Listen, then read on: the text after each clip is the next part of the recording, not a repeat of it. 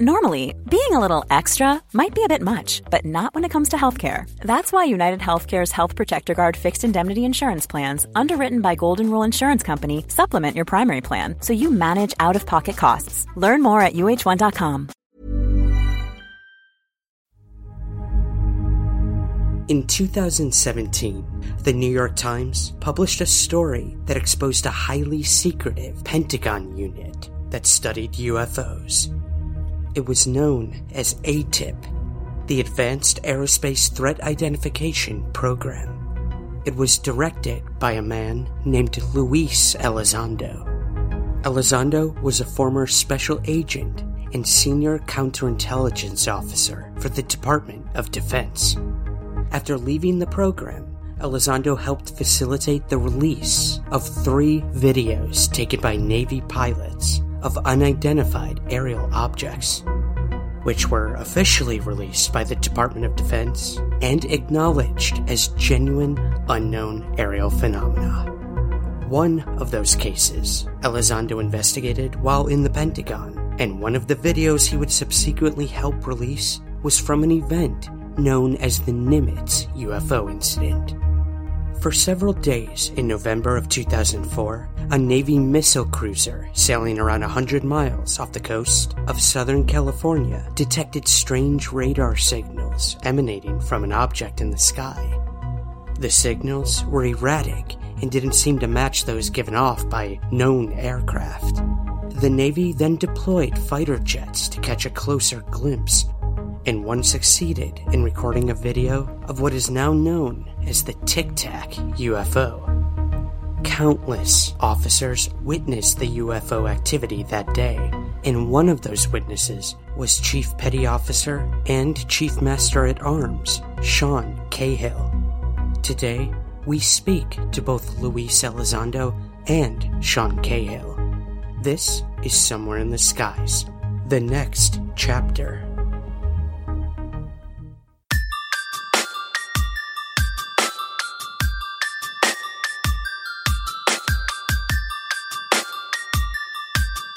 This is Somewhere in the Skies with Ryan Sprague.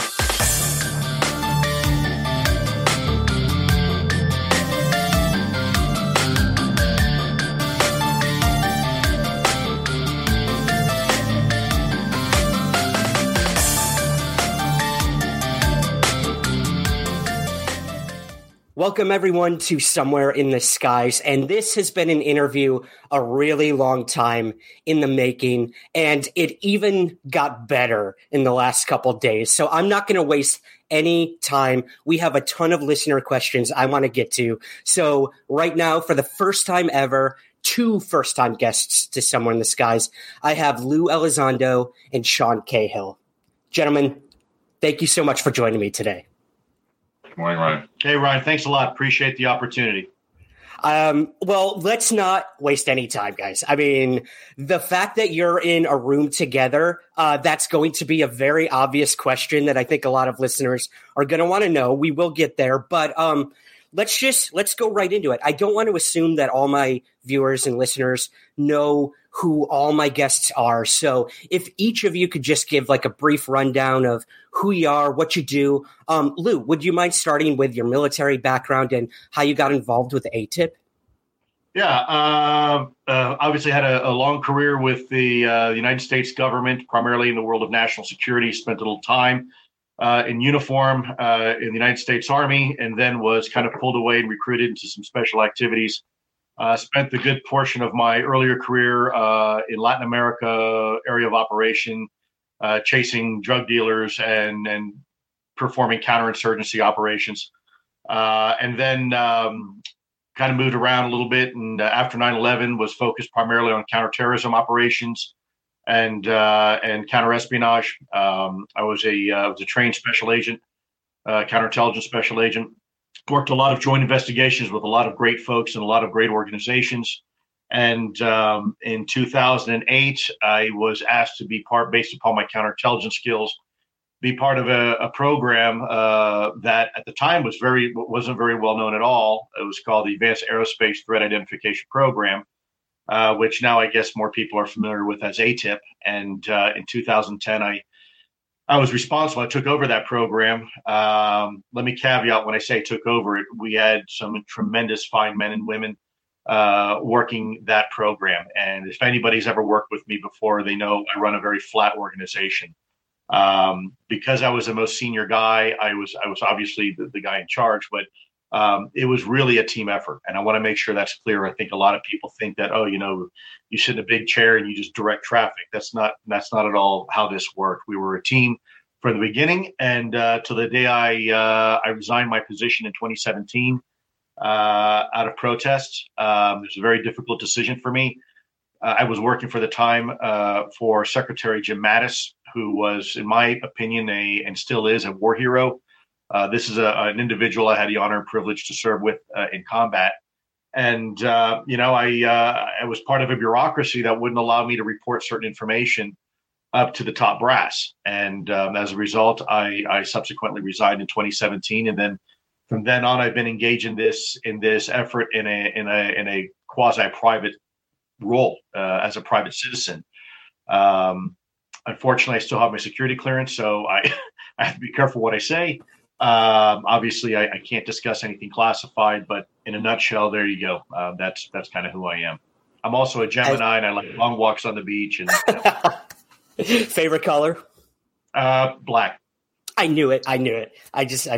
All right, Sean, give it to us, brother. I know you guys met, and you were both obviously on Unidentified on the History Channel, and you guys got to go to Guadalupe Island. But give us the precursor to all of that, your time in the Navy and what you were involved in 2004, if you don't mind.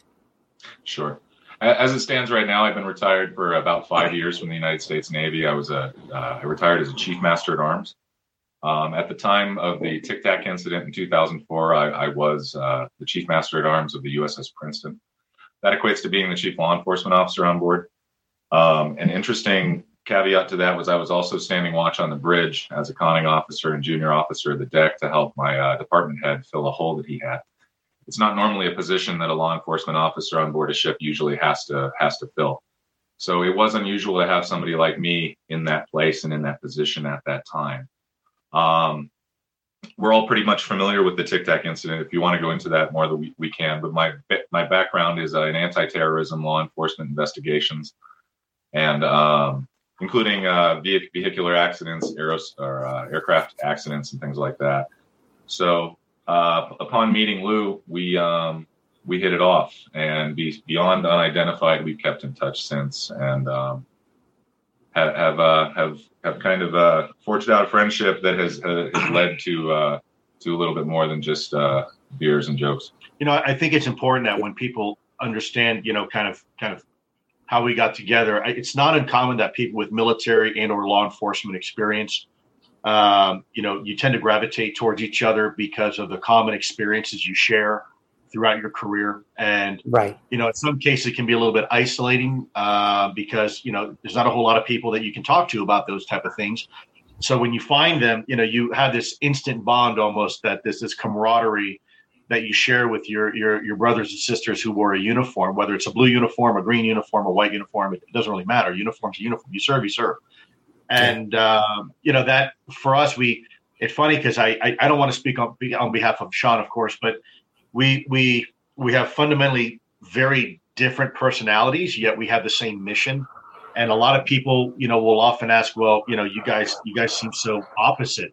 And we've always looked at that as a strength because we approach things from fundamentally different perspectives. And that's a good thing. People will often where I'm looking at things, very, very analytically and conclusively. Sean's on a little bit different journey, and I'll let Sean, he can explain to you what his journey is. But we're both on the same path, if that makes sense. And I think there's a lot of goodness in that. And you find that in this community. This is one thing I tell people about social media and the UFO Twitter world. We can all have different opinions and different perspectives and different approaches. But when you put all those together, you have a very, very formidable force and an influential force that is now playing out as we speak. You see the movement we've had in the last 3 years, and a lot of that is due to this unified effort of this, ragtag band we call UFO Twitter or UAP Research, Enclave, or whatever name you want to give it. But it's real and it's alive and it's breathing and it's growing and it's making a difference. And I mean, I think you're right. I think there's an intimacy that's involved with, with the military and you guys sort of banding together.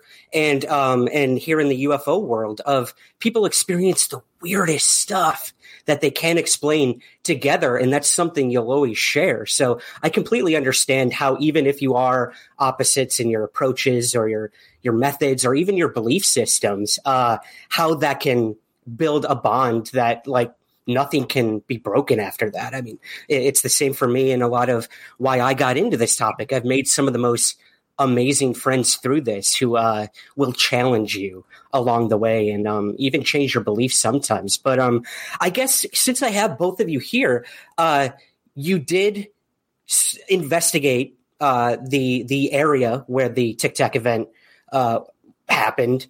And I'd like to know, besides that investigation that you two went on there, where you were able to finally speak to civilians, Lou, which I think is also an integral part of the work you're doing now. Could you kind of walk us through, okay, so let's take the Tic Tac event. What would an ATIP version of that investigation look like versus what you were able to do after that with Sean and a lot of other people? What would that look like from ATIP to now? Yeah, I think the ATIP approach would be your typical, I hate to use the word sterile, but sterile government approach to something. I've always said, just the facts, ma'am, kind of guy. That has always been my approach. And you're only really looking at, under Title 10 authorities, the people that we could talk to were military personnel. Now what Sean and I have been able to do, now that we are civilians, we can talk to a whole bunch of other quote unquote trained observers that are not military, not law enforcement, not government affiliated, to get additional information that while in ATIP we weren't able to do. So what do I mean by other trained observers? Well, Sean and I had the honor and privilege of speaking with a lot of the local fishermen in the area. And these are individuals who have lived in these waters there for not only their entire life, but for generations. And if there is an expert on the ocean at that, at concerning that area, it is a local fisherman, probably even more so than DoD military personnel. Yeah, we have the technology, but these folks, in order to survive, need to really read the ocean. They need to understand and have an intimate relationship with the ocean. And they know the difference between, we look into water and we say, that's a shark. Well, they look into water and say, actually, that's a 6-foot blacktip versus a 5-foot hammerhead versus an 8-foot great white. That's on a migration pattern of XYZ. And, by the way, they hang out here at this day on these particular months. They are experts in their own right. They have to for survival. They have to understand, how the fishing migration works and other boats on the ocean and whatnot. So when you get a chance to talk to these individuals and they're describing to you the same thing that are being described by trained military personnel, but they're describing it from a perspective of, as a fisherman, as somebody who knows the waters, you get another perspective that you don't necessarily get when you're talking to, let's say, a Navy petty chief or someone like that. It's not necessarily better or worse.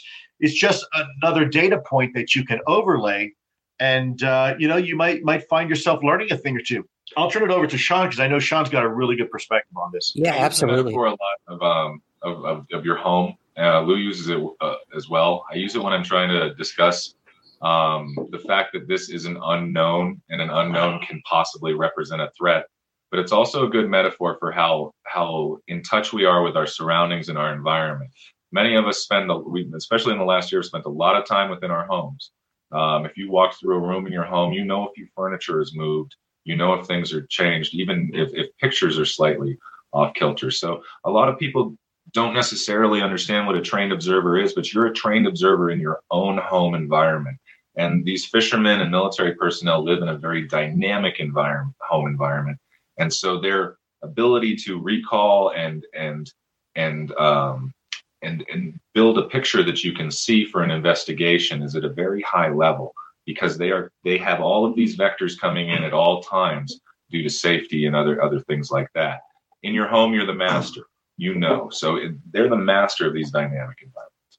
I agree wholeheartedly. And it's been very helpful to have those different perspectives. Absolutely. And I mean, I'll give you a small example with me. I went to investigate a case out in Michigan over Lake Superior. And, I spent so much time there with the primary witness and trying to guess and theorize about what it could be. And, his other buddy, a local fisherman that was there, was like, well, there's this ship that passes every day through this channel. Maybe we should get in touch with them. They were there during the event. And that never even, came into my mind. Oh my God. Yeah. Like, let's go to the people who that is their home on the water. So, we got in touch with the ship. They observed what the anomaly was, the phenomena, and we took it from there. So I think you guys are right. I think there's it's good to know that the work can continue after the official investigation by the government. More on a personal level with you guys, I'd love to know if you're willing to share. Lou, what is your family, your friends, your colleagues, what do they think about what you did, what you're doing now? And same with you, Sean. Like, how did that event in 2004 affect your life with whether it's friends, significant others? I love hearing the human story to all this. So whoever wants to go first, if you're willing to share. I'm going to let Sean go first. I really kind of suck at giving my own personal perspectives. Sean's a lot better at it than I am, so I'm going to hear what he has to say. I think I know what he's going to say, but I'll let him go first, and then maybe I'll have the courage to share with you some of my thoughts. It's been a hyperbolic journey from the day that the New York Times article came out, and when I first saw Lou walk out on the stage, and then to see him walk down the pier and shake hands with him, to today.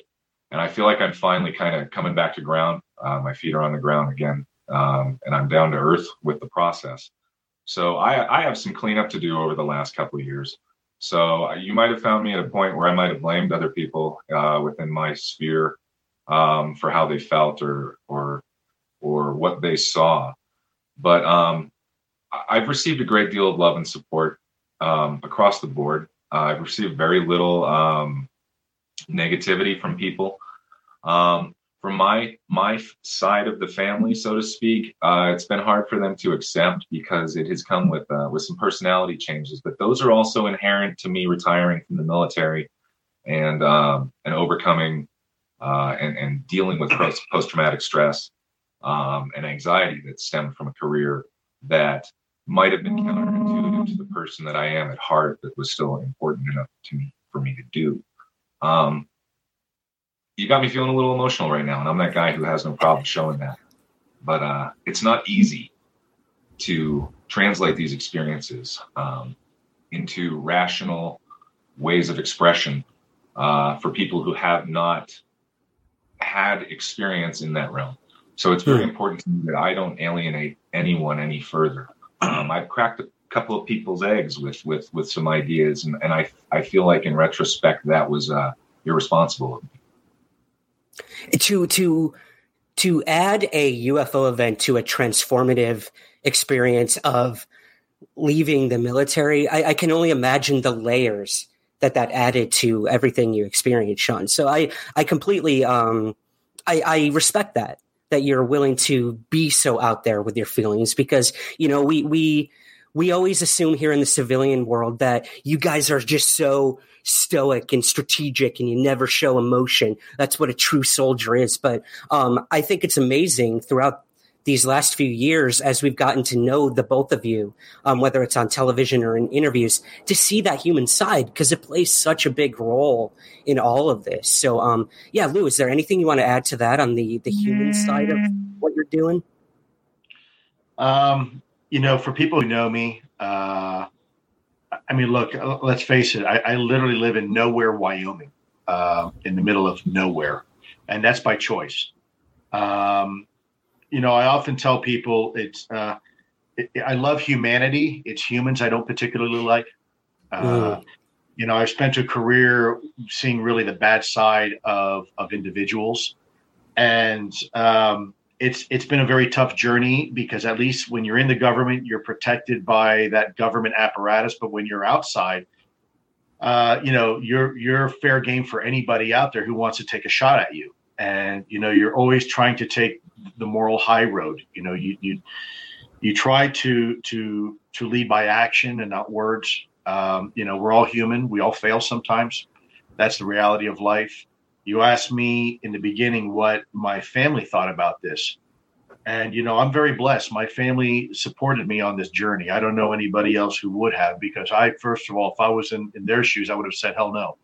You're not leaving a great career to go do this just to have a conversation with the American people when 99% of them are going to think you're crazy. That they'll never understand or appreciate what you've been through to get to the point where you can have this conversation. Let's face it, a lot of people are armchair quarterbacks. It's easy to sit back in your easy chair and get on a keyboard and tell the world what you think about something.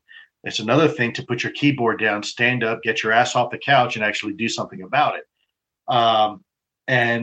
Risk everything. Everything that you've ever worked for, your credibility, your reputation, your retirement, your clearance. I mean, I'm not saying there's other people that wouldn't do it, because a lot of people did do it, just like Sean and others. So I just would tell people up front that if you think it's easy, it's not easy. There's a lot of things I would recommend you get involved with that are a lot easier than this.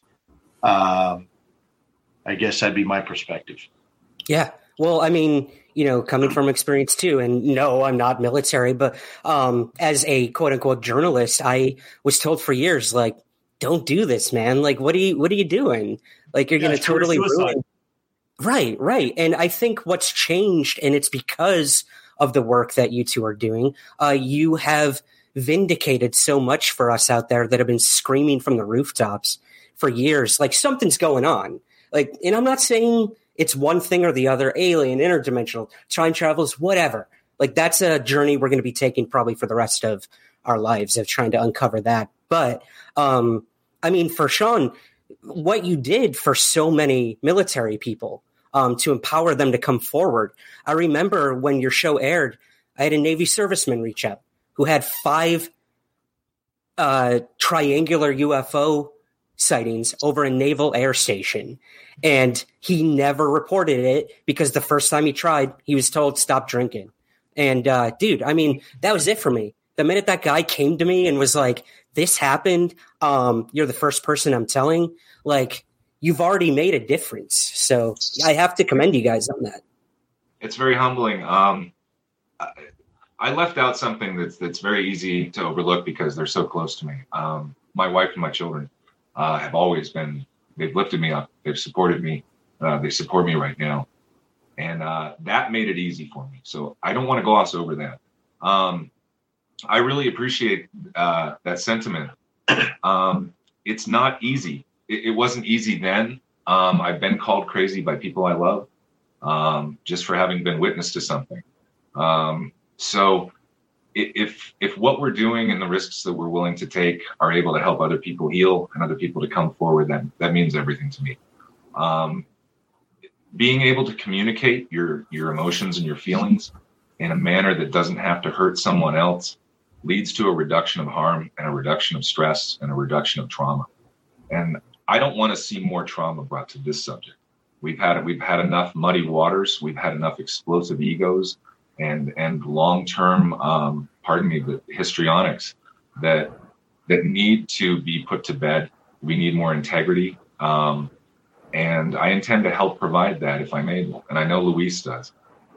He's not going to promote himself. So I'll tell you right now that he's a team member. Don't listen to what he want to say. Don't listen to him. He is a team member. He believes in the pack. He believes in the team.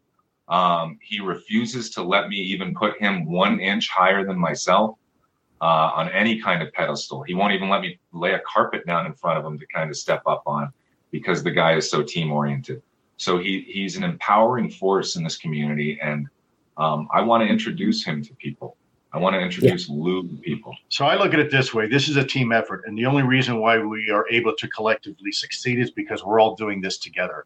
We all have a role. It's like a tool bag, right? You don't use a hammer if you need a screwdriver, and you don't use a screwdriver to do a hammer's job.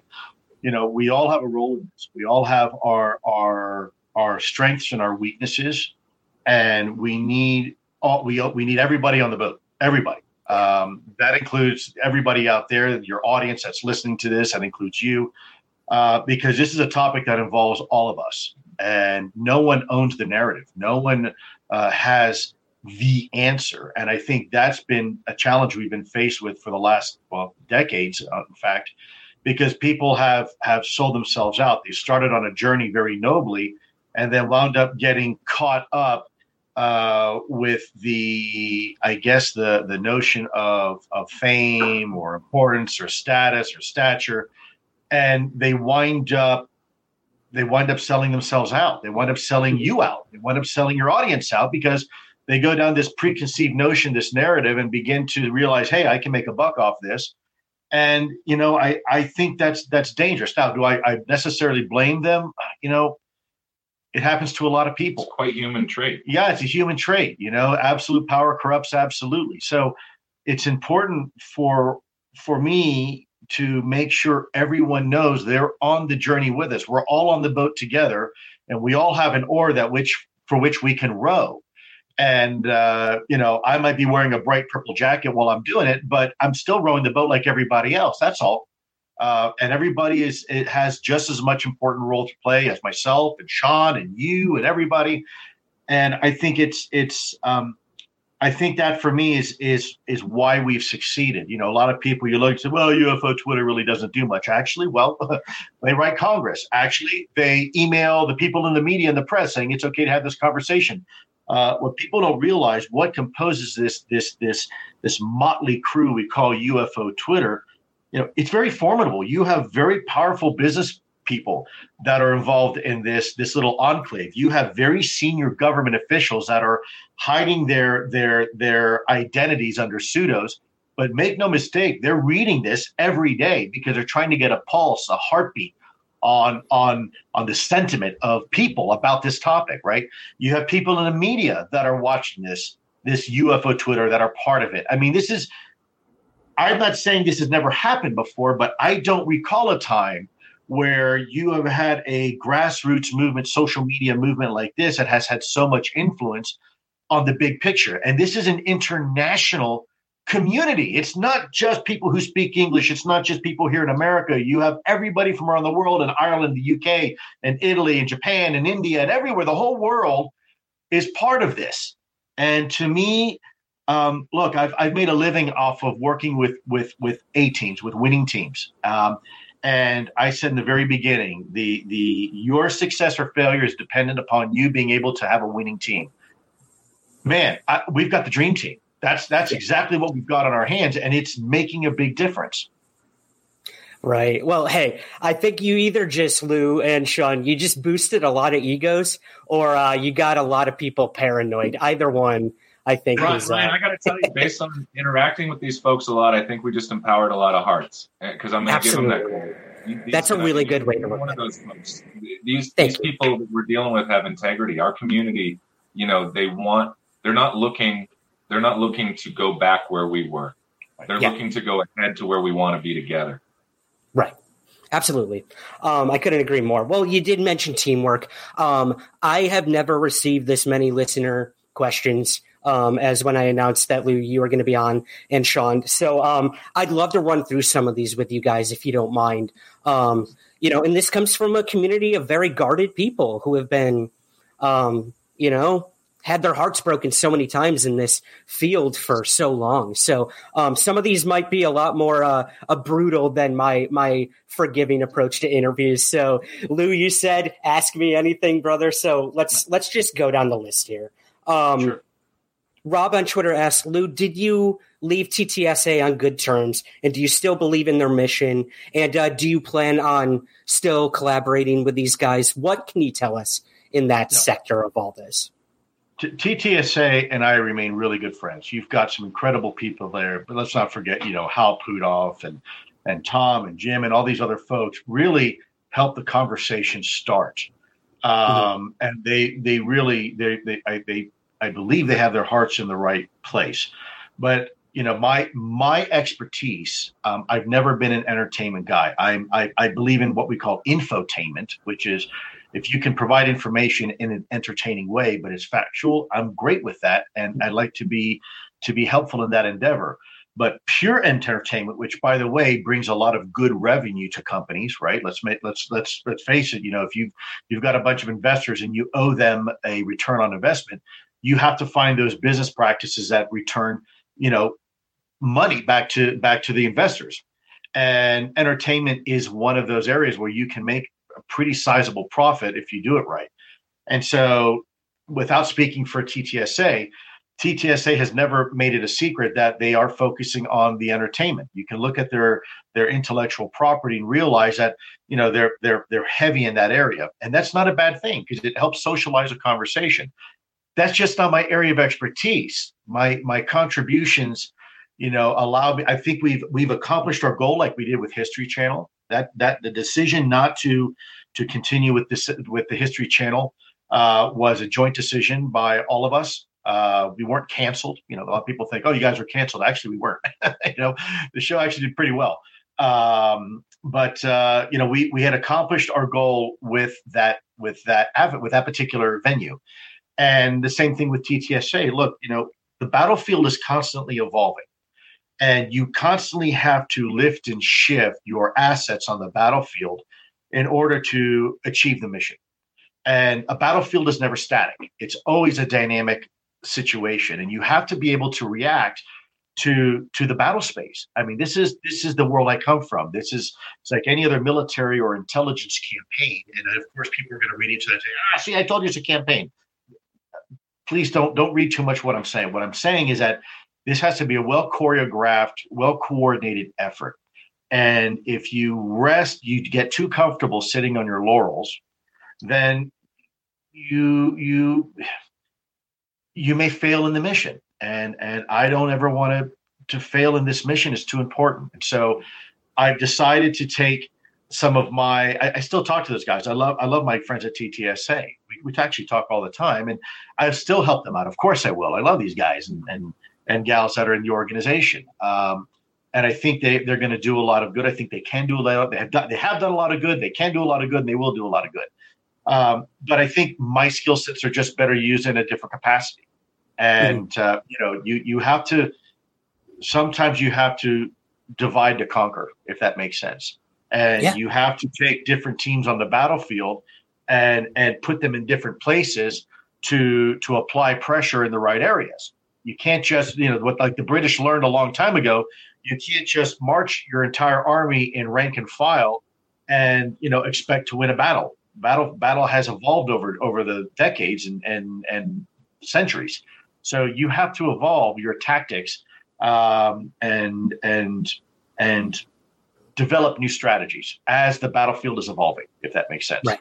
And you spiked the ball. I mean, you and Chris Mellon went in guns blazing, and just look at what was accomplished in the past few years from a government side of all this. And of course, like Tom was extremely transparent from the start that a huge part of this was going to be entertainment. So we get that. And that equation works.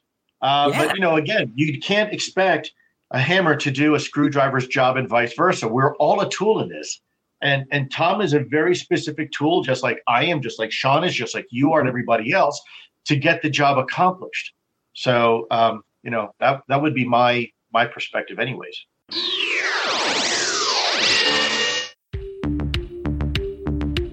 What's up, guys? Ryan Sprague here, and I'm just dropping in to remind you about our Patreon campaign. Somewhere in the Skies is always free to consume, but it's not free to create. So if you want to help the show on a monthly basis, we have tons of rewards for you in return, including shoutouts on the show and website, bonus content and episodes, and free merch. Want to be my guest or pick a topic for the show? You can do that too. So if you'd like to learn more and to help support the show, visit patreon.com/somewhereskies. Thank you, and keep looking up.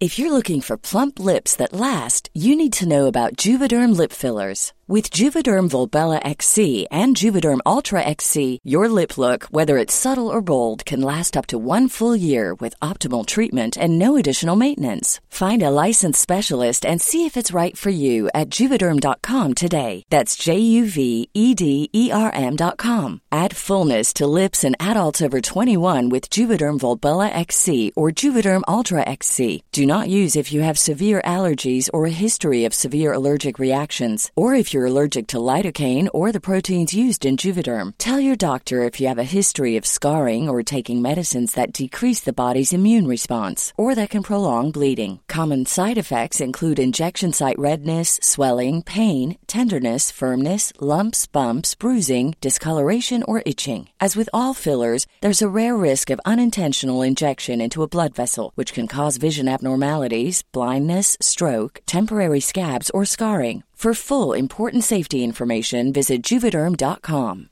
Hey, I'm Ryan Reynolds. Recently, I asked Mint Mobile's legal team if big wireless companies are allowed to raise prices due to inflation. They said yes. And then when I asked if raising prices technically violates those onerous 2-year contracts, they said, "What the f*** are you talking about, you insane Hollywood ass?" So to recap, we're cutting the price of Mint Unlimited from $30 a month to just $15 a month. Give it a try at mintmobile.com/switch. $45 up front for 3 months plus taxes and fees. Promo rate for new customers for limited time. Unlimited more than 40 gigabytes per month. Slows full terms at mintmobile.com. Burrow's furniture is built for the way you live. From ensuring easy assembly and disassembly to honoring highly requested new colors for their award-winning seating, they always have their customers in mind. Their modular seating is made out of durable materials to last and grow with you. And with Burrow, you always get fast, free shipping. Get up to 60% off during Burrow's Memorial Day sale at burrow.com/ACAST. That's burrow.com/ACAST. burrow.com/ACAST. Well, I'm glad you cleared that up, because I know a lot of people want to know like the drama behind all of it. But hey, business is business and strategy is strategy. So I have faith that you're all making these decisions for a reason to progress this issue and this topic. I'm not a drama guy, Ryan. I got to tell you, anybody listening, we're not drama people. We're mission focused people. I don't have time for drama. If that's what people are interested in, then they can go tune into something else. But I'm not about artificial drama, manufactured drama. We've got enough challenges on our hands to have to involve ourselves in that he said, she said stuff. Absolutely, brother. No time for it. Well, let's talk about something a little dramatic, and a lot of people want to know this. What are your guys' thoughts on the entire Bob Lazar affair? I didn't think this would come up, but it is. There seems to be a huge disconnect between what this individual has claimed in the past and what AATIP is looking at. And there's such a gray area in between. If the government is looking at FLIR videos of a blurry UFO, and then you have a guy claiming he's worked on reverse engineered technology from extraterrestrials, like, where do these things meet? So yeah, whoever wants to comment on that. That's a good question. I think it's an opportunity for us to really examine what we expect to data mine from history and what we can really triangulate together. I don't know Bob, and I don't know the folks that work with him, and I don't mean to be silly when I say I don't know what happened for Bob. I've always found him to be a very cogent and intelligent individual. He tells an incredibly interesting story that involves a lot of things that I just don't have any experience or enough evidence to bring to bear to it. So for me, it's an anecdotal experience. And that has value, but I can't make the donuts with that. It's just, no offense to Mr. Lazar, but it is a story without a triangulation of evidentiary value for me. Anything to add to that, Lou? No, ditto. I don't know Mr. Lazar from anybody else. I know tangentially his story, but really at AATIP, we weren't concerned with it because there's nothing we could do with it. We were focused on the here and now. What is it impacting our military operational areas and our equities and our assets in real time? People always say, well, how can you not look at the past information? And I've said this before, and I know it irritates people, but in a court of law, that doesn't matter, because if you don't have the quantifiable and qualifiable data to back it up, then it's useless. It's just that. It's an anecdote. And it's not overly helpful when you're trying to get senior decision makers in the Department of Defense and the intelligence community to commit resources, authorities, and assets to do something. I can't just say, yeah, because he said it. That it's just like me when I came out and people were like, well, who the heck is this guy? He's got no evidence. Well, you have to bring evidence. You have to show the evidence. And in this particular case, I've never seen any evidence. But truth be told, in the government, we were very, very focused on the here and now. So I don't want to disparage anybody. I really don't have an opinion. People say, oh, is it good? Is it bad? I don't have any because I don't have any information. To me, it's no different than someone off the street coming up and saying, hey, Lou, I saw something interesting yesterday. I'll listen. I could riff off 10 ideas for you, but I'm not going to do that. And the reason that I'm not going to is because my imagination based around Mr. Lazar's story, that if I were to do that, that would inform people who don't move their chest and checker pieces too much farther forward and want other people to give them answers. And I don't have answers I don't have other people's answers for them. I agree with that. I agree with Shauna wholeheartedly. Well, here Sarah on Twitter asks, we keep hearing that the general public will have a hard time accepting or understanding the phenomenon when disclosure happens. So from both of your point of views, what are some particular examples of what might upset the public, and why do officials seem to get worried about it? I think that's another one of those areas that we have to be very careful in. If I were to lay out everything that I thought could go wrong, how many people would be focused on what could go right? We've seen. I won't completely avoid some of the big examples. There are people who are concerned about their worldview when it comes to their religion, their personal moral view, their worldview of history in the past. Those things are things that we need the 8 billion perspectives of to come up with the proper reading of this. It's not up to me or any other individual or group to define these things. Whatever we're experiencing together is quite elusive. As a whole, this is something that requires more eyes, more study, and as we get closer, possibly to having more consensus together, then I think that we can start coming to some conclusions together. But right now, there are so many rifts, not only within the data, but within the communities of who's willing to speak to whom, who's willing to accept data from whom. There are folks that lock me and Lou out of their worldview and their integrity view because they believe we represent a system that to them has done them wrong. Right. And so therefore they demonize us immediately and we can't work together anymore. And we have data that I think they desire probably, or observations, and we desire their observations and data so that we can come to a proper conclusion, not a compartmentalized or partisan conclusion. Right.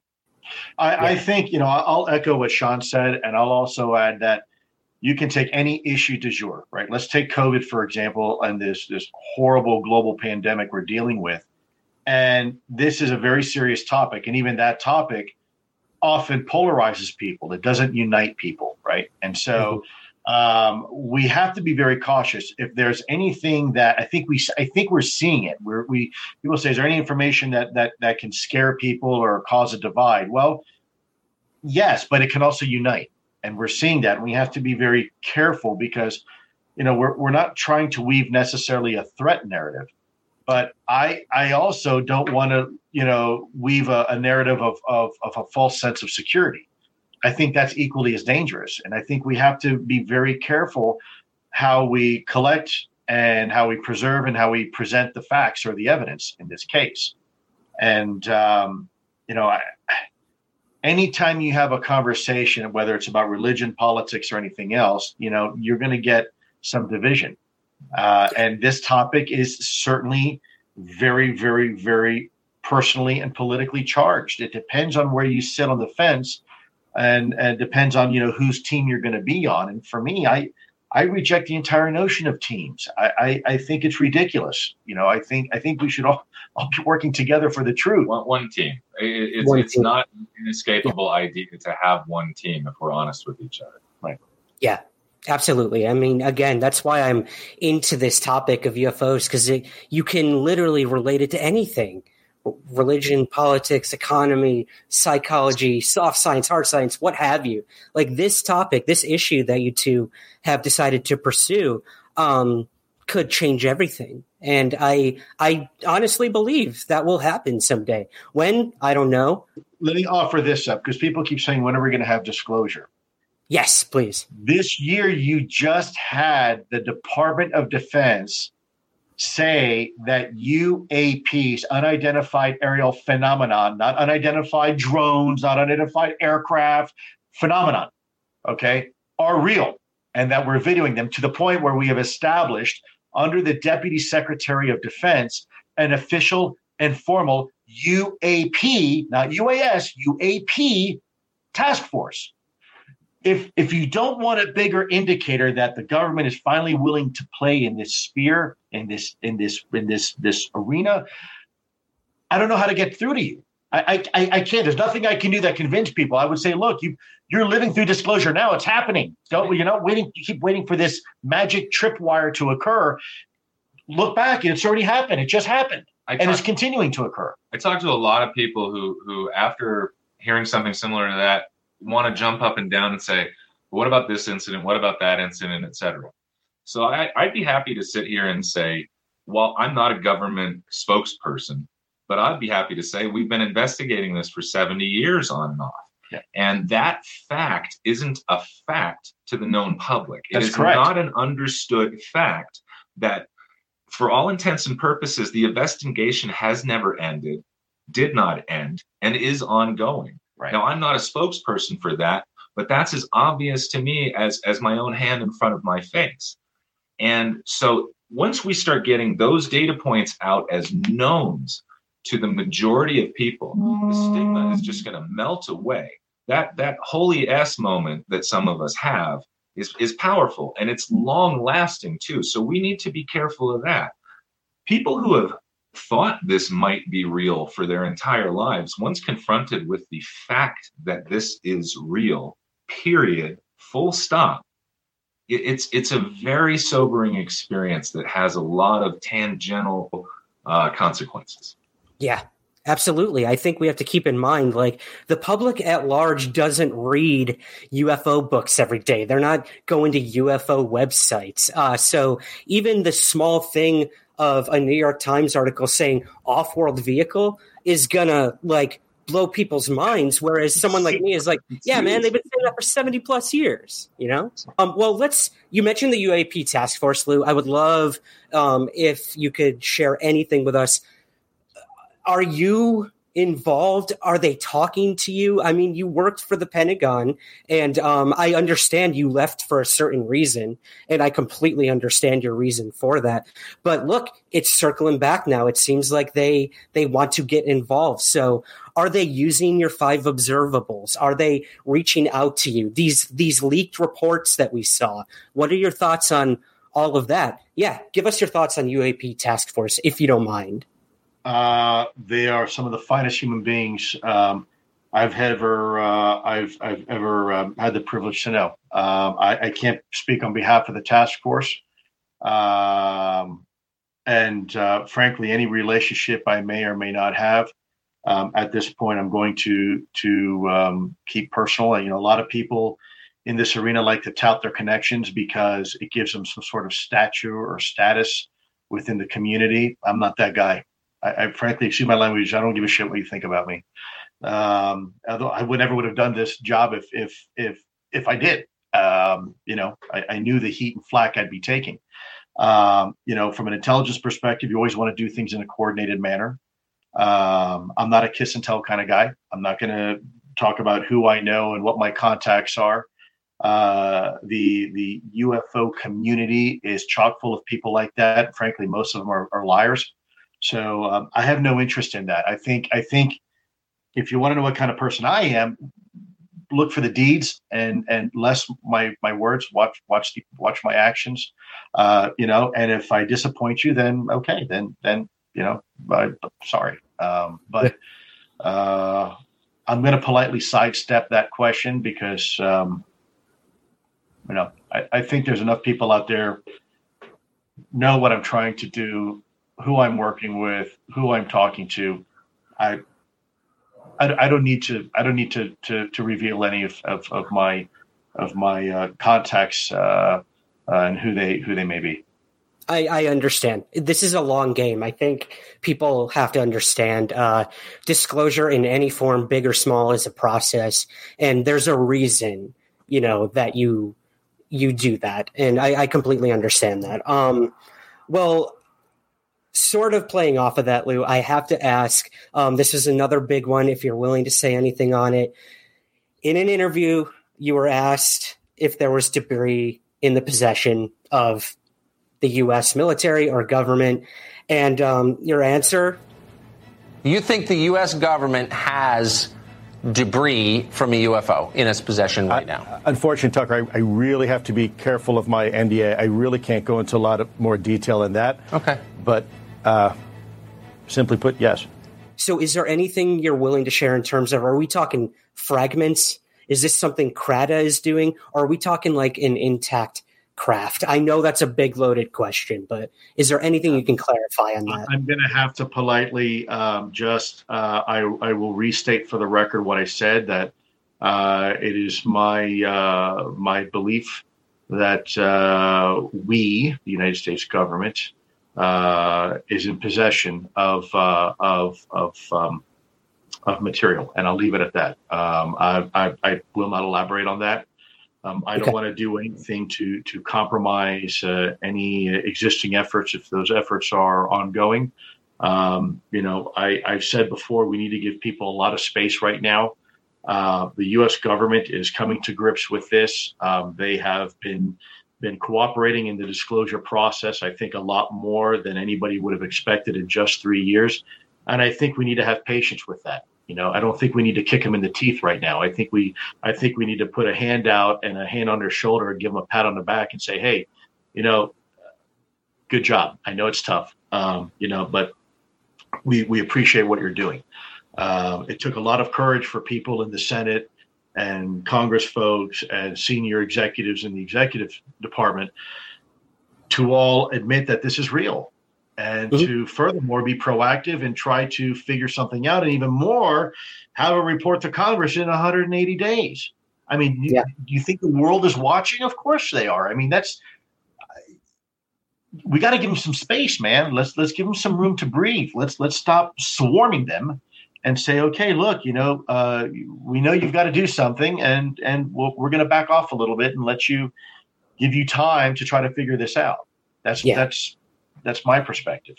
Let's move back to Catalina for a second, if you guys don't mind. Gabby from Tijuana asks, was there ever any contact with Mexican government officials regarding the Nimitz incident? As a Baja resident, I can say that this area is known as a hotspot of sorts. And to your knowledge, has the Mexican government collaborated in any way regarding this specific event? Anything you guys can share on that? So when Sean and I went down there, we actually went a few times down to Mexico. And unfortunately, in the TV show, you just see kind of like the one time. But we were down there a few times, and we did some reconnaissance, and we talked to some people, and we talked to all sorts of people from fishermen and private citizens to law enforcement and governmental personnel. Sometimes the people in the government don't necessarily want to be on camera for obvious reasons, right? Sometimes they're talking to you in an unofficial capacity and they can get in trouble. So we respect that. We protect anybody's identity who wants to be protected. If you want to provide information in a confidential manner and not expose who you are, then we honor that. I mean, that's kind of like you in the media, right? You have a confidential source and you don't want to violate that trust. I will speak for Sean. I'll tell you that we cast a very wide net. We talked to a lot of people. And what most people don't realize is for the 10 witnesses you might see on the show in one episode, we actually conducted 50 interviews with 50 different people. And most of them never make the cutting room floor. It's just because you have too much information. You can't squeeze in a 45-minute show, including, of course, advertisements, 10 hours worth of interviews. And for us, I think for me, certainly that's the most frustrating because we don't get to decide from the editorial perspective what makes it and what doesn't. I'll tell you that there's times where there have been interviews that Sean and I will look to each other and be like, how did that not make it in the show? That was, one of the best interviews with the most compelling data. But there's a bit of an art form there. And ultimately, the editors get paid to make those editorial decisions based upon content, based upon length, based upon a lot of things. And so, certainly for me, it was a learning experience, but I'll let Sean take that question over. At home, I have 50 pages of notes. I have gigabytes of video and photographic data from those we call missions. We're mission oriented. We're ex-military. We're not afraid to talk that way. Right. So pardon me if I overuse some of our acronyms and phrases. But when I'm on mission, that investigation is mine. I own it. It's not Lou's investigation. It's not anyone else's. It's not History Channel's. So my investigation, it's, how do I put it? We're not messing around. We're not making a TV show. There are cameras that are with us that are documenting an ongoing investigation and process of trying to bring new data out from a place that it's never been released from. And if we can't get that data out into the daylight, then perhaps we're going to be able to replicate that data. And there's a lot of people out there working on new sensor suites and optical systems to assist us, because even if we are able to replicate all that data, this is going on here and now for all of us. This isn't just happening to a handful of people. So any evidence that we can gather in any form and in any fashion is I'm all for that. Well, I guess more of a philosophical question to kind of wrap things up here, guys. There's a lot of talk about, Ryan asks this of Lou and Sean from Twitter. There's a lot of talk about technology and our progress trajectory playing a vital role in the phenomenon. As someone who works with AI and in tech, what would you two advise thought leaders in Silicon Valley be wary of and why when dealing with this topic? Charlatans, bullshitters. People who say that they have an amazing secret that they want to share with them. It's going to change the world. That's the first thing I would have people look out for, because I have, pardon me again for being slightly aggressive, but the screen that I've had to put between myself and people who want to monetize my knowledge or my experience for their benefit and not for the greater benefit of humanity or the public gain. It's really gotten in the way sometimes of getting the job done. So I would ask people to maintain evidentiary value at all costs, maintain openness and records, and not give in to conspiracy theory, urban myth and legend, and whispers. We're doing this in the open, period. We're doing it in daylight. It's not going to get anywhere otherwise. Totally. I get that.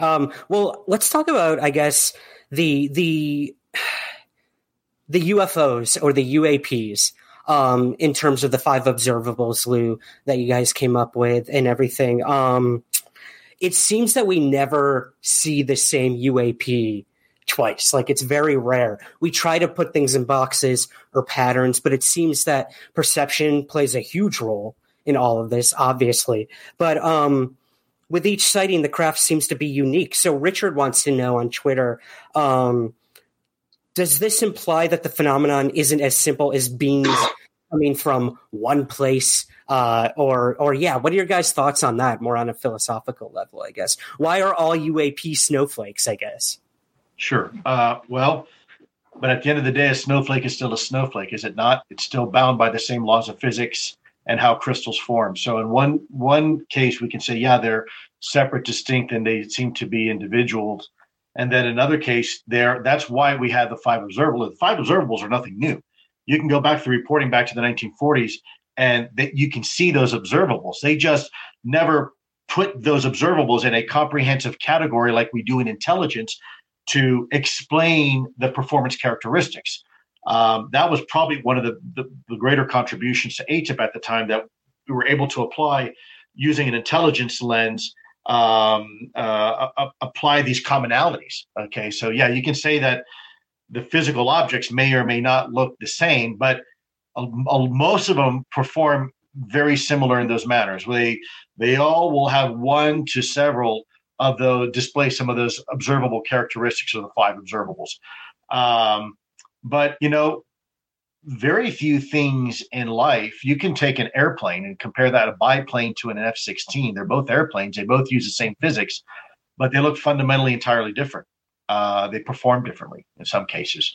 Human beings, we're all human, yet we look different. Sean's a 6'2" good-looking guy, and I'm not. So there are individual characteristics that I think, you can go out on any highway today and look at a car and you can see a 4x4 pickup truck sitting next to a sports car, and they look fundamentally different. They sound different, yet they still abide by the same physics. They have 4 wheels and they have tires and they have alternators and they have water pumps. And, so I don't want to hypothesize too much. There are some theories. I don't think they're mature enough yet to share on a broad audience, because I think more data is necessary. And I'm careful. One thing people notice, I'm very, very careful to not offer my personal thoughts on a lot of things, because I don't ever want people to misconstrue a personal opinion with a fact that we have collected. I think a lot of people make that mistake. They will overlay their own personal view on something, and what is a belief now becomes a fact. And I want to make sure that never make that mistake. I've made mistakes before, and it's because we're human. And those mistakes are usually a result of me allowing my analytic bias and overlay to influence my if you will, analysis of the data. And I really, really want to avoid that. I really try to have a lot of self-discipline in that area, because it can be destructive if we're not careful. Sean, what do you think? I try to tell my friends to figure out what you want this to be. Spend time, sit down, use your imagination, bring your ego and your wants into it, and figure out exactly how you want this to look 10 years from now. Wrap it up nice and tight and put it up on the shelf, and don't look at it anymore. Because if until we remove our bias from this, we're not going to know what it is. I often use the metaphor of a coffee cup sitting in the middle of a gymnasium. This doesn't have any graphics or anything on it, but there's a stain on this side. And you would have hundreds of people filling those seats in the gymnasium, and this coffee cup would be in the center. And there would be a great portion of that crowd that would never know there was a stain on the other side if they hadn't communicated with the people in other parts of the room.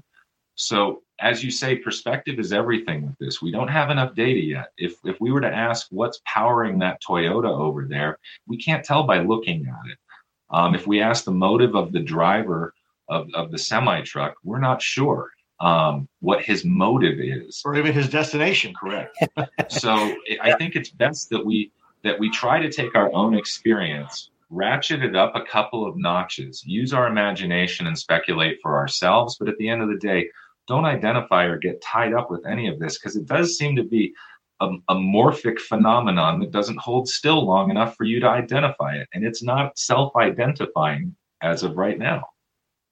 That's such a good point, man. I think, a lot of us got into this field of study and research for personal reasons. And as much as we'd like to think it's an altruistic journey, that we want the truth for all of humanity, yeah, of course.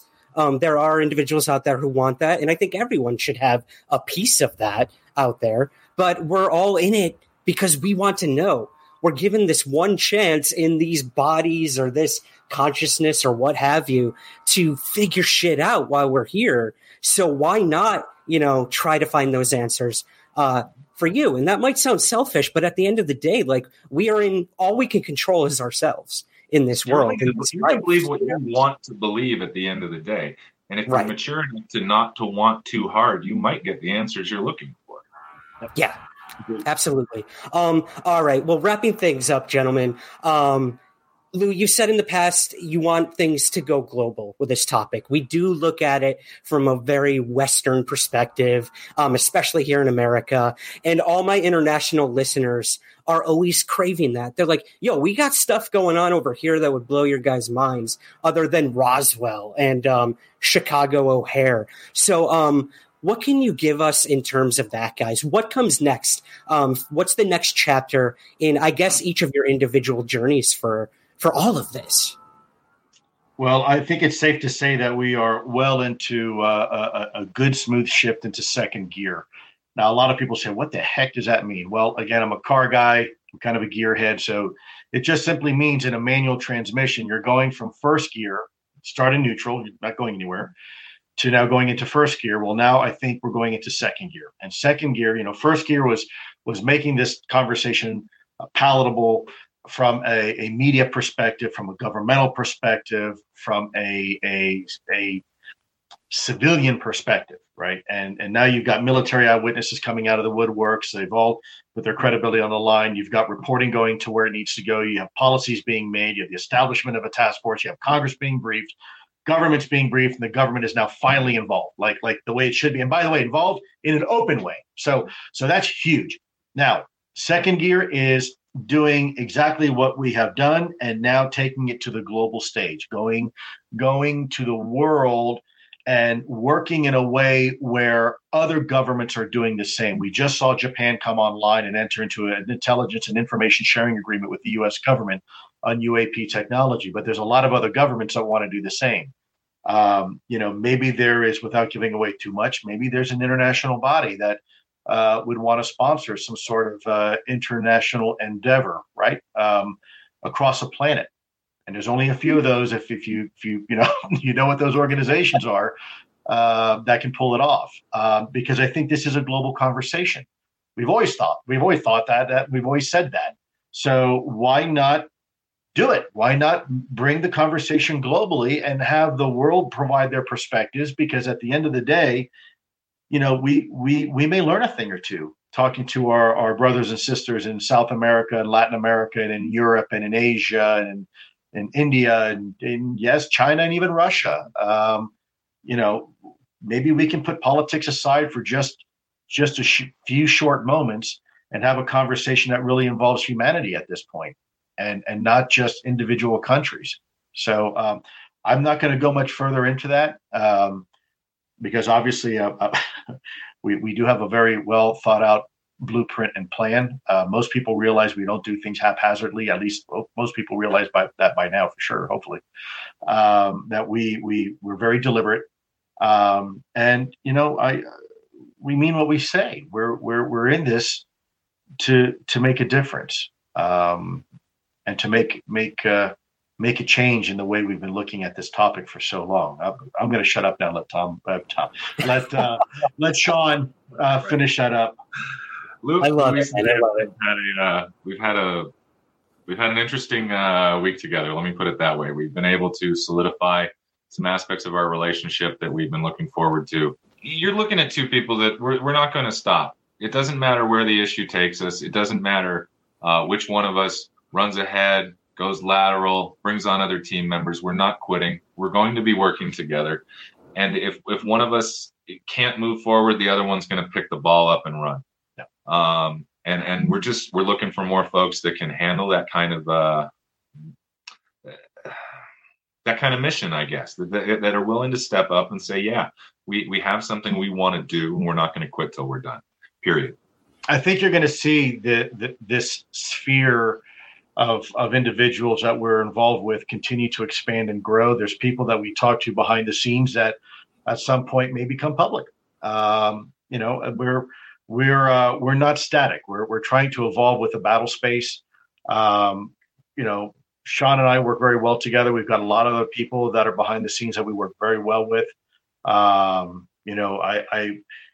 You're having a conversation with just two of us, but there's a whole lot more people that are involved. And I think probably in the future, some of those individuals are going to come to light. You'll see that, folks like Chris Mellon, which everybody knows, who is an amazing human being, but there's a lot of other people. I feel like I'm crowd surfing with geniuses. That's excluding me. I'm not one of those guys. Everyone plays their part, though. And, I think it's awesome that, when you look at the UFO community, which is a subculture like any other one, there are some bright minds there. We're not talking like tinfoil hat wearing people who said they've met a million races of aliens. Like, we're talking some of the brightest individuals, scientists, technologists, military, intelligence, coming together. So I know there's a lot going on behind the scenes with both of you, with this endeavor, with this sort of journey. So I guess to kind of wrap it up, is there anywhere that viewers and listeners can go to reach out to you guys if they feel like they could help in this this pursuit? Well, Luis and I are both on Twitter. I believe Lou is at Lou Elizondo. Is that correct? Yep. And I'm at Minty Hyperspace. I also have a website that archives my previous interviews and such for people that are wondering about the background, because I don't often rehash things, and that's the same, mintyhyperspace.com. But I'm always willing to interact, and I know Lou, though he's a lot more busy than I am, he interacts as much as he can. And by the way, we do read each post. I know people will ask themselves, well, they're never going to read this. Actually, we do. A lot of times we don't have the time necessary to provide a comment, and I'm not one that's just going to put a haphazard comment. If someone asks me a sincere question, I want to be able to explain it. And sometimes I get long-winded just because I want to be thorough. I want to be comprehensive. I don't want to give somebody just a yes or no answer, because I think if they took the time to ask a question, they deserve the time to get a thoughtful answer. And so, that's my greatest frustration with social media, is that I don't have the time necessary to address each and everybody's questions. But for anybody who knows me, I read them all. And I think they're all very valuable. And what I try to do is, over the weeks and months following that, I try to answer a lot of those people's questions, in a podcast like this, where if 5-6 people have the same question, then I'll try to work it into a narrative during a podcast, so I can answer their question. I may not be able to, do it on social media, on Twitter, and type it out, but at least I've addressed it, in like an interview like this. Right. And I think we certainly appreciate that you guys are willing to be so open and transparent with us. Because, I think when To the Stars first came around and we learned about ATIP and everything, I think the UFO community felt a little like we were getting left behind, like we weren't going to be a part of the discussion. But you've made it very clear that this is a process, and you did what you had to do when you had to do it. And now you're going on all these shows and talking to us. So I certainly appreciate that. I know a lot of my listeners do. We covered maybe 12 questions of 300 something. So I'd love to get you guys back on at some point.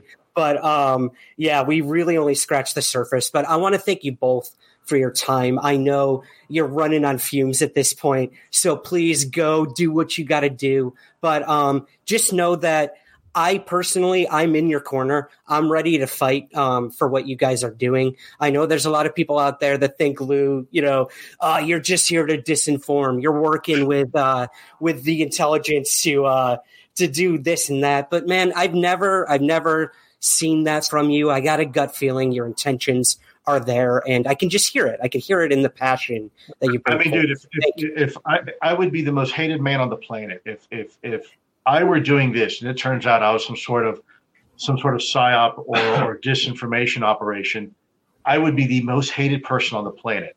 I think my military record speaks for itself. I've never done anything to deceive the American public. We deceived the enemy a lot. That was our job. But we never did that with the American public, and it's a commitment. You don't do that thing, to the American taxpayer. We protect the American taxpayer. We don't hurt them. But hopefully, again, through action, not words, people will begin to realize, I'm not a threat. What I'm a threat to is status quo. That I will tell you, I'm very much a threat to, and that's caused some problems for me in the past, especially with the U.S. government. No, I don't think the community has anything to worry about me. But then again, they got to decide for themselves. I'll address the elephant in the room. The day I met Lou, as soon as we got our microphone packs off, the first thing I said to him was, Tell me we're the good guys. Are we the good guys? And I was very serious about finding out that this was not someone else coming out of government with a couple of details that they were going to try to pad their purse with. And I put Lou through hell proving that to me. That's my perspective. But he at no point did his integrity ever waver. So I'm fully committed to this effort. For me, it starts with my friendship with him, but that's a stepping off point for me to commit myself to something for the remainder of my life, frankly. Well, I have to thank both of you guys for taking the risks you have to get us to this point, because I honestly believe this is a turning point for this topic, this issue. Everyone can feel it, and it has a lot to do with what you guys have done. So from the bottom of my heart, for someone who's been doing this since I was 13 years old, thank you. Thank you for what you're doing, what you will Ryan, thank you for what you're doing. It's, again, a team effort. We can't do what we do if you're not doing what you do, and you can't do what you do if your audience doesn't do what they do. So, again, this is really a team effort, and thank you for everything, and thank you for your time today.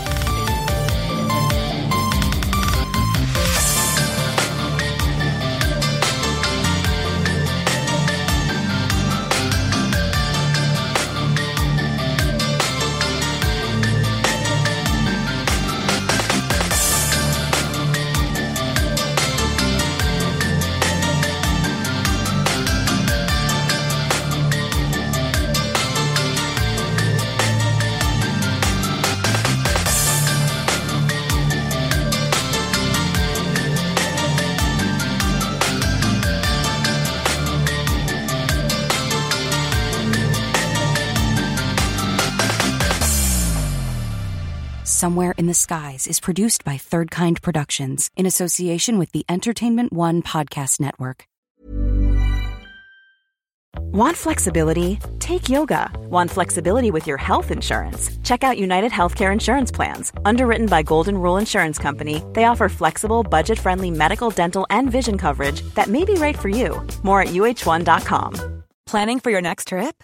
Elevate your travel style with Quince. Quince has all the jet-setting essentials you'll want for your next getaway, like European linen, premium luggage options, buttery soft Italian leather bags, and so much more. And is all priced at 50 to 80% less than similar brands. Plus, Quince only works with factories that use safe and ethical manufacturing practices. Pack your bags with high-quality essentials you'll be wearing for vacations to come with Quince. Go to quince.com/pack for free shipping and 365-day returns.